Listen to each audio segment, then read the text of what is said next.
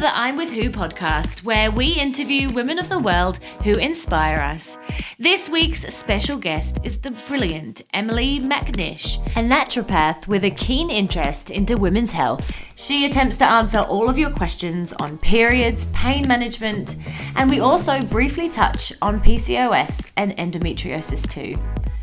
Emily is clearly so passionate about women's health and her energy is completely infectious. We loved speaking to her and we hope you find some sort of comfort from this chat too.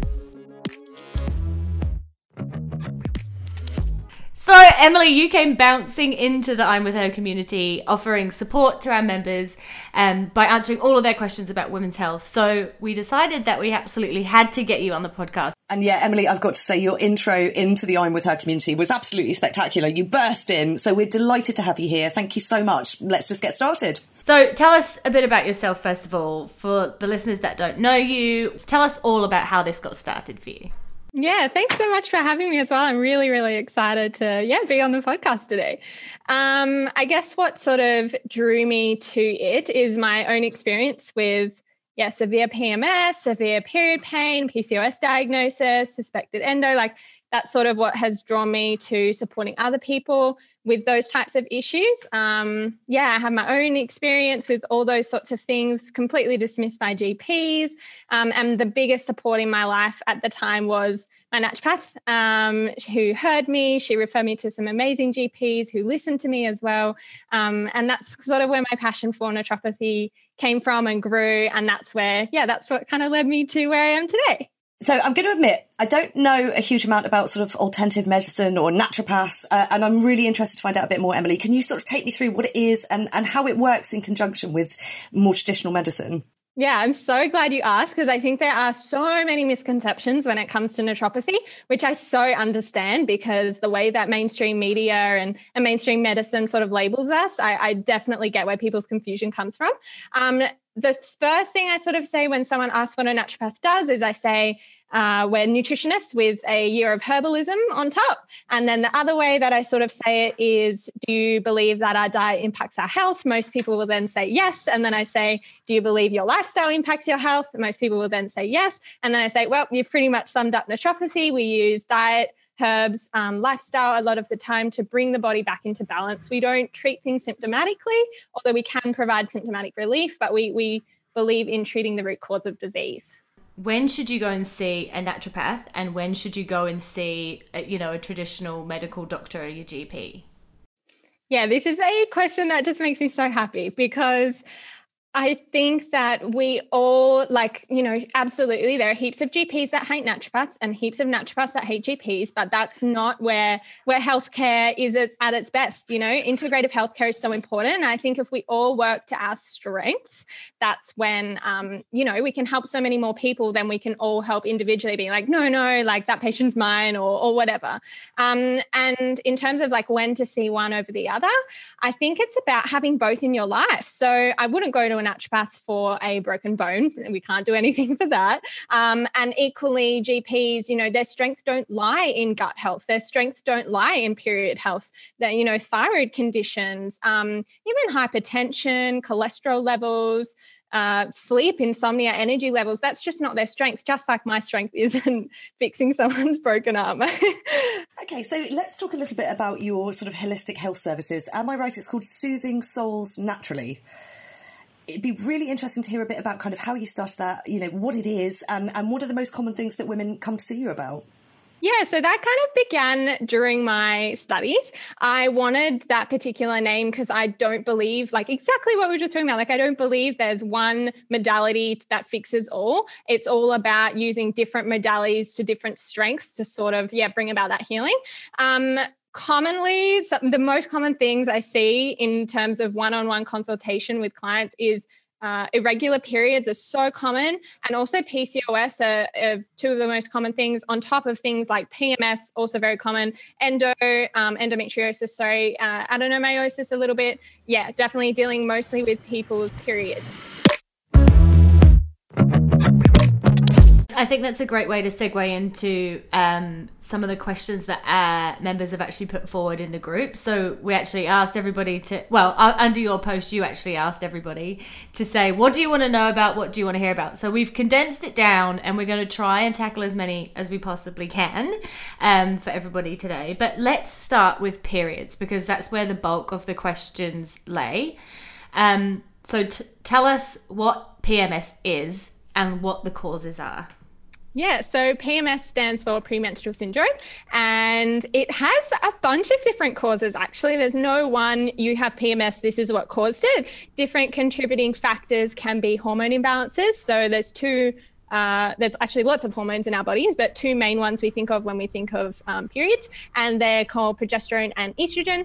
And imbalances between those hormones, so when you have high estrogen in relation to your progesterone levels, can cause PMS symptoms. Things that cause actually those higher to lower estrogen to progesterone levels are things like nutrient deficiencies, particularly in magnesium, B6, and zinc is a common one as well. And also your liver function and your gut health play a huge role in sort of getting rid of that leftover estrogen at the end of each cycle. So if your liver health is compromised or your gut health is compromised, your body can sort of struggle to get rid of those things. Other things that contribute to PMS are our neurotransmitters. So particularly GABA and serotonin, which again, we need particular nutrients such as magnesium and B6 to produce those. So they're sort of like two main areas of PMS. And is it PMS sort of inevitable part of a period? I love that question. I think it's so common, but we normalize it so much, and it definitely doesn't have to be the case. Absolutely not. We don't have to put up with it. Okay, that's good, because I am really PMS-y today. She's raging. Quick! I'm so angry today. I have no resilience, and just the fact that people exist irritates me. Not you, obviously. Yes. Emily, for my personal safety, is there anything you could recommend to Izzy right now that will help keep me safe? I'm very glad that this is virtual right now. Anyway, I've made this about me. So I'll stop centering myself in this entire conversation. So, Emily, another one of the questions that actually we did get asked quite a bit is around kind of heat regulation during menstruation. And a lot of people find that they find it very difficult to kind of regulate their heat. They get very sweaty or very shivery. Is there anything that you could either recommend, or is this something that you're familiar with in terms of those common symptoms of PMS? That was such an interesting question that someone asked, because it is something you see. I wouldn't say it's one of the more common things, but it is a bit of an orange flag that my best recommendation for them would be go to their GP. They need to tell their GP that they're having hot flashes, if that's the way that they would describe them, just because they need to have a hormonal panel done in their bloods, just to rule out a couple of things that this sort of may lead to. And if everything with that comes back normal, I'd be looking at what else, like what other hormonal imbalance signs do they have? Do they experience PMS? Is the heat, is this heat regulation issue all through their cycle? Do they experience food cravings as well? Do they have period pain? And that would sort of then lead to maybe like a little bit of better clues of what might be causing it. And I think what I really like about the way that you've sort of described that thought process is that very often, and I'm, again, hashtag not all doctors, but very often when you go to a doctor, a traditional GP, and you try and speak about sort of issues around, for example, periods or menstruation, the idea of being asked that number of questions and really digging into my lifestyle and really digging into kind of the area around it and all that sort of thing actually seems quite alien to me in those sort of 15 minutes that you go to discuss your symptoms. And that to me seems a little bit of what we're talking about here in terms of the more holistic health services. Is about having those bigger, wider conversations and really digging into who that person is and what their lifestyle is and those sort of things. Would that be a sort of fair representation of the work that you do? Yeah, 100%. Like that is just such another great way to differentiate naturopathy with GPs. And I think like absolutely, we sit with our patients for, up to an hour and talk about them. And GPs, you get 15 minutes. But again, I don't want to bag GPs. There's some amazing GPs out there, and it's just not their job. They have 15 minutes to get through, what they need to get through. And I think that's when, working with the strengths of each is really, really important. Yeah. I think exactly that. It's working in sort of, together in parallel, which actually the idea of being able to sit and talk to somebody about my health for an hour sounds actually quite amazing, quite liberating. Lucky them. Menstrual irregularities occur in an estimated 14% to 25% of women of childbearing age. Talk to us a bit about this. Is that necessarily a bad thing? What are the causes and what should we be looking out for? Yeah. So I guess your first question around that is it necessarily a bad thing? And I guess that depends on what a menstrual irregularity is defined as. Because if someone has a regular cycle, so it comes around every 25 to 35 days, and it's quite regular, ongoing, and then they have a month where it's late, that's generally nothing to be worried about. But if someone is going from 21-day cycles to 6-week-long cycles, and it's really jumping all over the place, then yes, that is something that needs some further investigations done. Just because even in terms of your long-term health, there's some particular hormones involved in the menstrual cycle that are important for bone health. And also we hear of it so much as being like the health, the showing your period is your health card, right? So the way your period, I always think of irregular periods as being, it's just a symptom of something else going on, and that whatever's causing it can present in other ways as well. Like you might have poor gut health, you might have thyroid issues. So actually, yeah, I definitely don't think it's a good thing having irregular cycles continually. Yeah, so I think, when we're talking about kind of irregular periods, it is that distinction, which I think you've made really well, Emily, between you may have slightly sporadic periods or they may be a little bit up and down, but that's always been your cycle, compared to somebody who's had a very regular cycle and is suddenly experiencing, something very different around their cycle. So, for example, Emily, I'm going to ask your advice now. I have a really long cycle. It's quite regular, but it's very, very long. It's 38 days, which obviously does sit outside of that normal window that we talk about. Should I be worried? Do I need to go and see either you or a doctor? I'm getting medical help now. Let's get it in there. Tell me all about it. 38 days, and it's regularly 38 days. Like that's always been 38 days. Yeah. Yeah. I don't have any issues with that. The fact that it's yay, yeah, celebrate. Just in terms of your eggs will be very, very ripe and developed when you do ovulate, which can cause like issues with pregnancy and conception. So does it make it easier for me to fall pregnant or harder for me to fall pregnant if I've got overripe eggs? Overripe.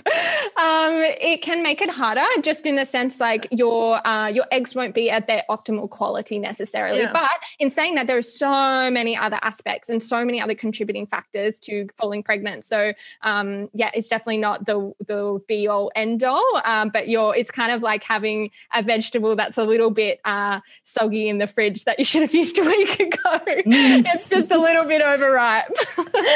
Delicious. No, that's brilliant. Thank you. And on a plus point, I'm definitely not having any more babies, so I'm thrilled that makes that a harder job. Right. On that delicious segue. No, I think it's really good to talk about, because all of these things in theory all make sense when you explain them. But when they happen to yourself, that's probably the hardest thing to know when to ask for help, who to ask for help from. With that in mind, women talk a lot in a group about being more connected with their own bodies and understanding what signs are, how to read their bodies more. Do you have any advice for people who want to connect with their bodies more? Yeah, I think I loved this question. I love this question because I think there's so much pressure. We put so much pressure on ourselves to be so connected to our cycles these days. And I think the first thing you need to do is release that pressure, relieve yourself of that pressure. You don't need the extra pressure to actually be so connected to your cycle in month one, and I think the first step to take to being more connected with yourself, more connected with your cycle is one, download a cycle tracking app. Start tracking that. And lots of cycle tracking apps actually have room to log other symptoms. So I always think, I mean, yes, you can open your phone, you can log whatever symptom you're feeling today, whether it's like tender breasts, like moodiness, or like any other symptom. They have all symptoms to choose from. You can open your app, log in however you're feeling, what I find so much more powerful and so much more like in line with becoming in tune with yourself on your cycles is actually just like waking up, or before you go to bed, putting your hand on your heart, putting one hand on your belly, and be like, how am I feeling right now? Like, how do I feel? And I think just taking that time to really actually turn inwards rather than just swipe up and start putting in our symptoms is actually just such a key part of starting to develop that relationship. I absolutely love that, because I've had a cycle app for so long and it's taken me 2 years to really know what my cycle's like. And I think that's because I just relied on the app to tell me rather than to think about how I feel. So you've absolutely hit the nail on the head there. So I'm going to move on a little bit away from periods, although to be honest, I think the two are very entwined. I want to talk about pain management. It's a huge issue for a lot of women. And again, around, especially around heavy periods or PCOS or endo. We want to look at other ways, perhaps, to manage pain outside of the sort of traditional pain medications that we might get from a GP. Is there anything that you might be able to suggest for people who are looking to move away from that and want to take a more natural approach to managing their pain? Yeah, pain is one of the biggest things I'm passionate about in terms of periods, because I think there's so much about your periods that are invisible, but pain is such an invisible thing. And we put so much pressure on ourselves when we are in pain to get up, go to work, go like whatever. Like, we've made plans. We can't let people down and just to get up and do it. And I think it just makes it so hard because it is such an invisible thing. I feel like in my brain, I separate pain management into two different categories. Pain management that you can do at home, that's really simple, more of a lifestyle thing when you get your period or just before, like leading up to your period, and also nutrients that are important for period health and pain management. In terms of the first side of things that you can do at home would be gentle stretching. Let's not underestimate that your uterus is a muscle, and releasing and relaxing that muscle can make such an impact. Also warm compresses. So warm compresses of ginger, essential oils of either ginger or actually using fresh ginger. You could use chamomile, but also clary sage is a really good one as well. So warm compresses over the area. Heat packs, let's not deny those. Teas are absolutely incredible. So the top two of the top herbs that are really simple to access that we recommend for period pain are ginger and chamomile, but not just drinking those when you're in pain, actually drinking it like in the lead up to your period, particularly if your pain is on the severer side, can have such an impact. And also keeping yourself warm leading up to your period. Blood flow and warmth to the area is also really important. So if you're experiencing pain before your period, start implementing some of those lifestyle things before your period. The other things I think of are nutrients. So magnesium is a huge one in terms of its muscle relaxation capabilities as well. And also omega-3, but a good quality omega-3 is another one of my top ones. Also zinc. They're sort of the three big ones when I think of pain management. Yeah. Oh, that's really helpful. Thank you. I'm going to stock up now. You'll be at the Healthbridge shop tomorrow. Yeah, with my massive basket. I'll be like, Emily told me to. The next thing I just want to touch on is also about how you keep up your energy during your period, or even if we should be trying to. I definitely suffer from like that energy lag. So do you have any suggestions in regards to energy? Yeah, I think the thing that you said, like, if we should do, like, is your body, like, leading up to your period and while you're bleeding is about to do this incredible thing, like shed this whole uterine. Are you kidding? Like, we do this all the time. Like, it's so incredible that our bodies can do that. And I think recognizing that, your energy should be lower during that time. And it's so normal. And I use the word should because it really should be. Just slightly low. I'm not saying like you shouldn't be able to get yourself off the couch, but it's so normal and it really should be normalized for us to be like, need that little bit more rest, need that hour extra sleep every night in the week leading up to your period and on your period. In terms of things to do while you're like when you're actually feeling that energy slump, I always question someone's sleep. What is your sleep like? Are you allowing yourself to have that extra hour of sleep in the lead up to your period? Is your room completely dark? Are you doing some sort of bedtime routine? And I know you asked me about energy in relation to the periods, but I think that's really important to acknowledge as well, that your sleep ties in so well, and just taking that extra little bit of time to rest definitely shouldn't be overlooked, the importance of that. In saying that, if you're feeling like so fatigued on your period, like so fatigued that you're struggling to do anything, get off the couch or anything, we want to think about magnesium, think about B vitamins for symptomatic relief, but also just general balancing those hormones with some herbs and stuff that we've got as well. Yeah, I think the thing I've been trying to remember since coming off contraceptive and just sort of living very naturally and then trying to make the most of my cycle, and like I'm really grateful that I have a cycle and that it's regular, and I should be really happy with that. And very grateful that I do have that, and it is quite easy. But on those PMS days, I'm just like, oh, why? It's so hard. But I want to kind of remember it's not the period that's the problem. It's the world that we live in that doesn't make us comfortable or allow us to say, I'm sorry, but I'm going to do this tomorrow.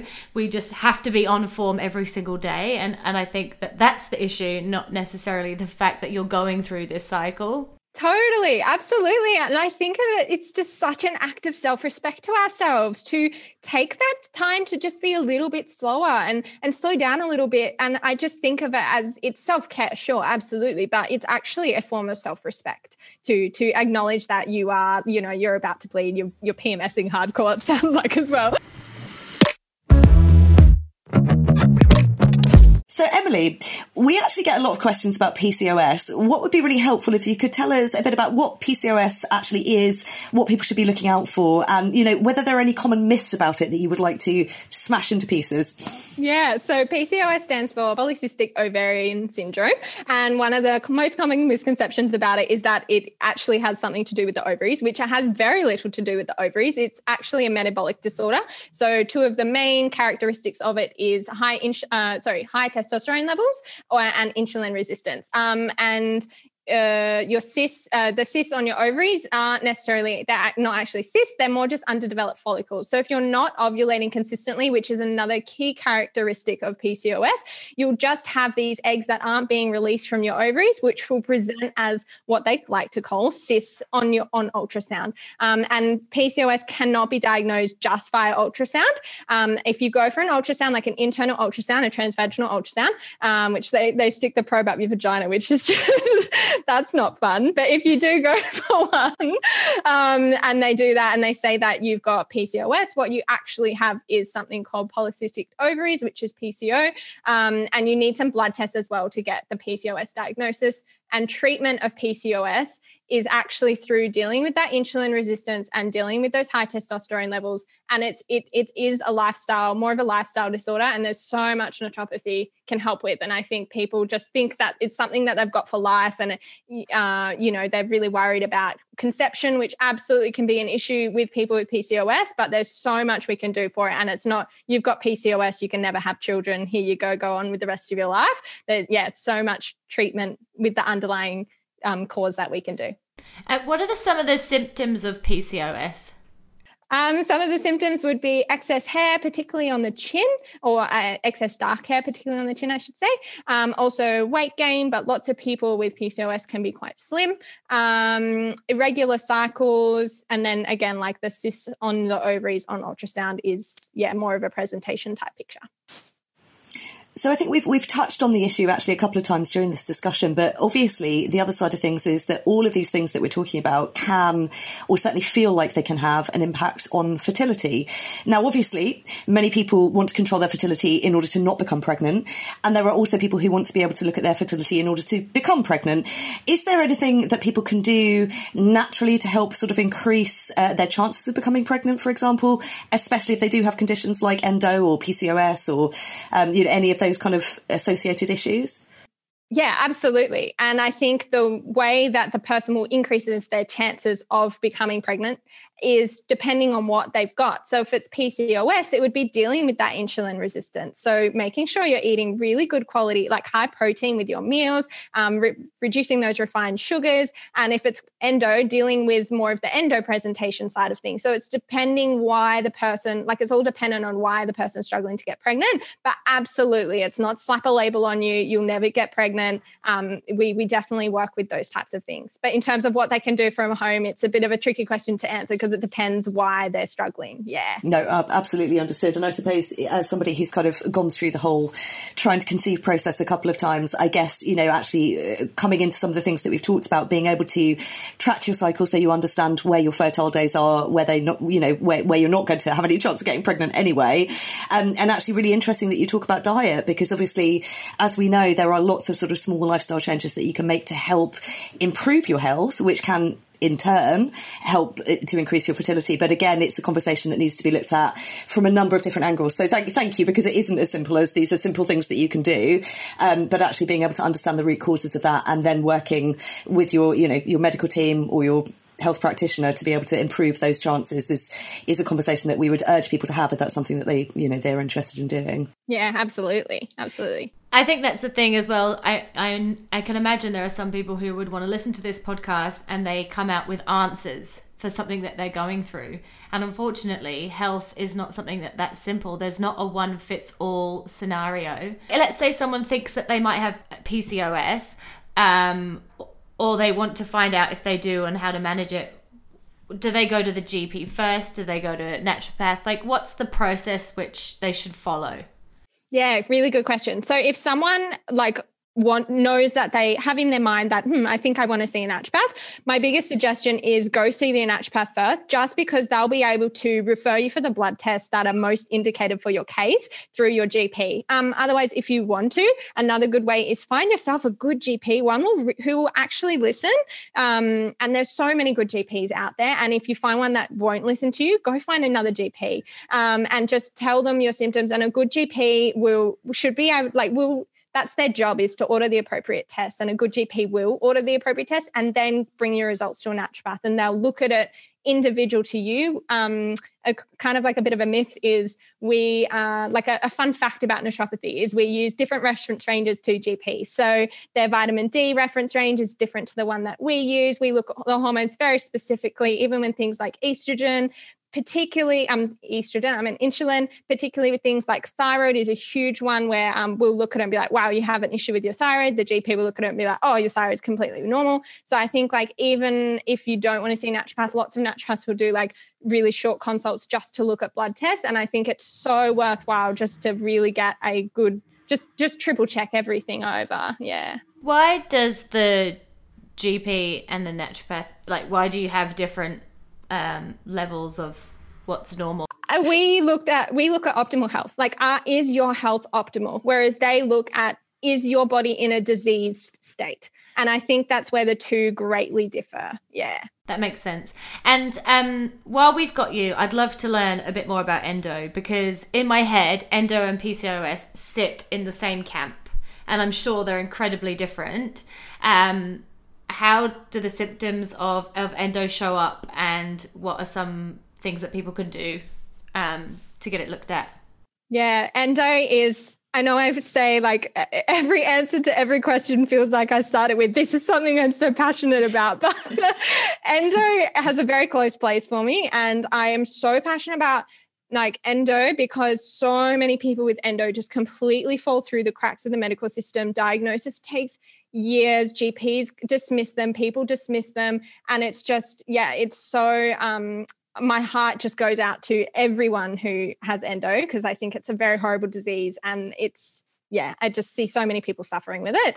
And in terms of symptoms, that's another tricky thing with endo is symptoms can vary so much from painful urination, painful sex, painful periods is obviously one of the biggest ones, heavy bleeding. One of the other strange ones that you wouldn't expect is IBS, IBS-like symptoms. So issues with digestion. If someone comes in with digestive issues, we always have endo in the back of our mind as well. With diagnosing endo, I feel was the other part of your question. First of all, finding yourself a good GP is so important, and finding yourself a really, really good surgeon. The only way to diagnose endo is through what we call laparoscopy, and it's type of surgeon.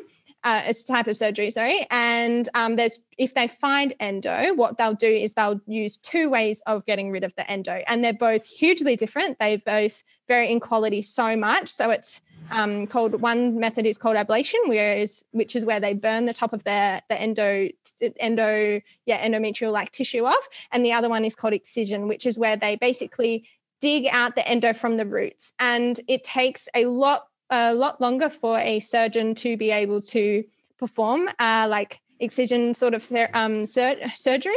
So I think the biggest thing for people with endo, suspected endo or not, is just to really make sure you're heard. Find yourself people who will listen to you in your medical community and fight for yourself. Like you're having a symptom. If you're experiencing the symptom, it's absolutely real. And if anyone dismisses that symptom, go find a new GP or whatever and really advocate for your own body.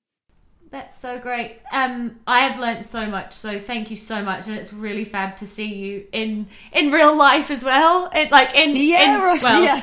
real life. I'll take it after the last year. Ditto. It's been so lovely and so much fun, and it's equally been just as nice to meet you both. Yeah. Thank you so much, everyone. Right. See you later. Bye. Bye. We wish we could tell you all exactly what to do to fix your health issues. But once again, our guest points out just how complex these issues can be. And if we can't magic you better, we do hope that these conversations will at least help normalize these issues, empower you to advocate for yourself, and realize that you are not alone. Thank you so much for listening. As usual, we are taking a 2-week break from the podcast to revise, replenish, and create some really great content for you. So we will be back in your ears then. But if you are missing us and missing the podcast, come and join us in the Facebook group. Come and meet the community and take part in some of the conversations there. Until then, take care and we will speak to you soon. Bye.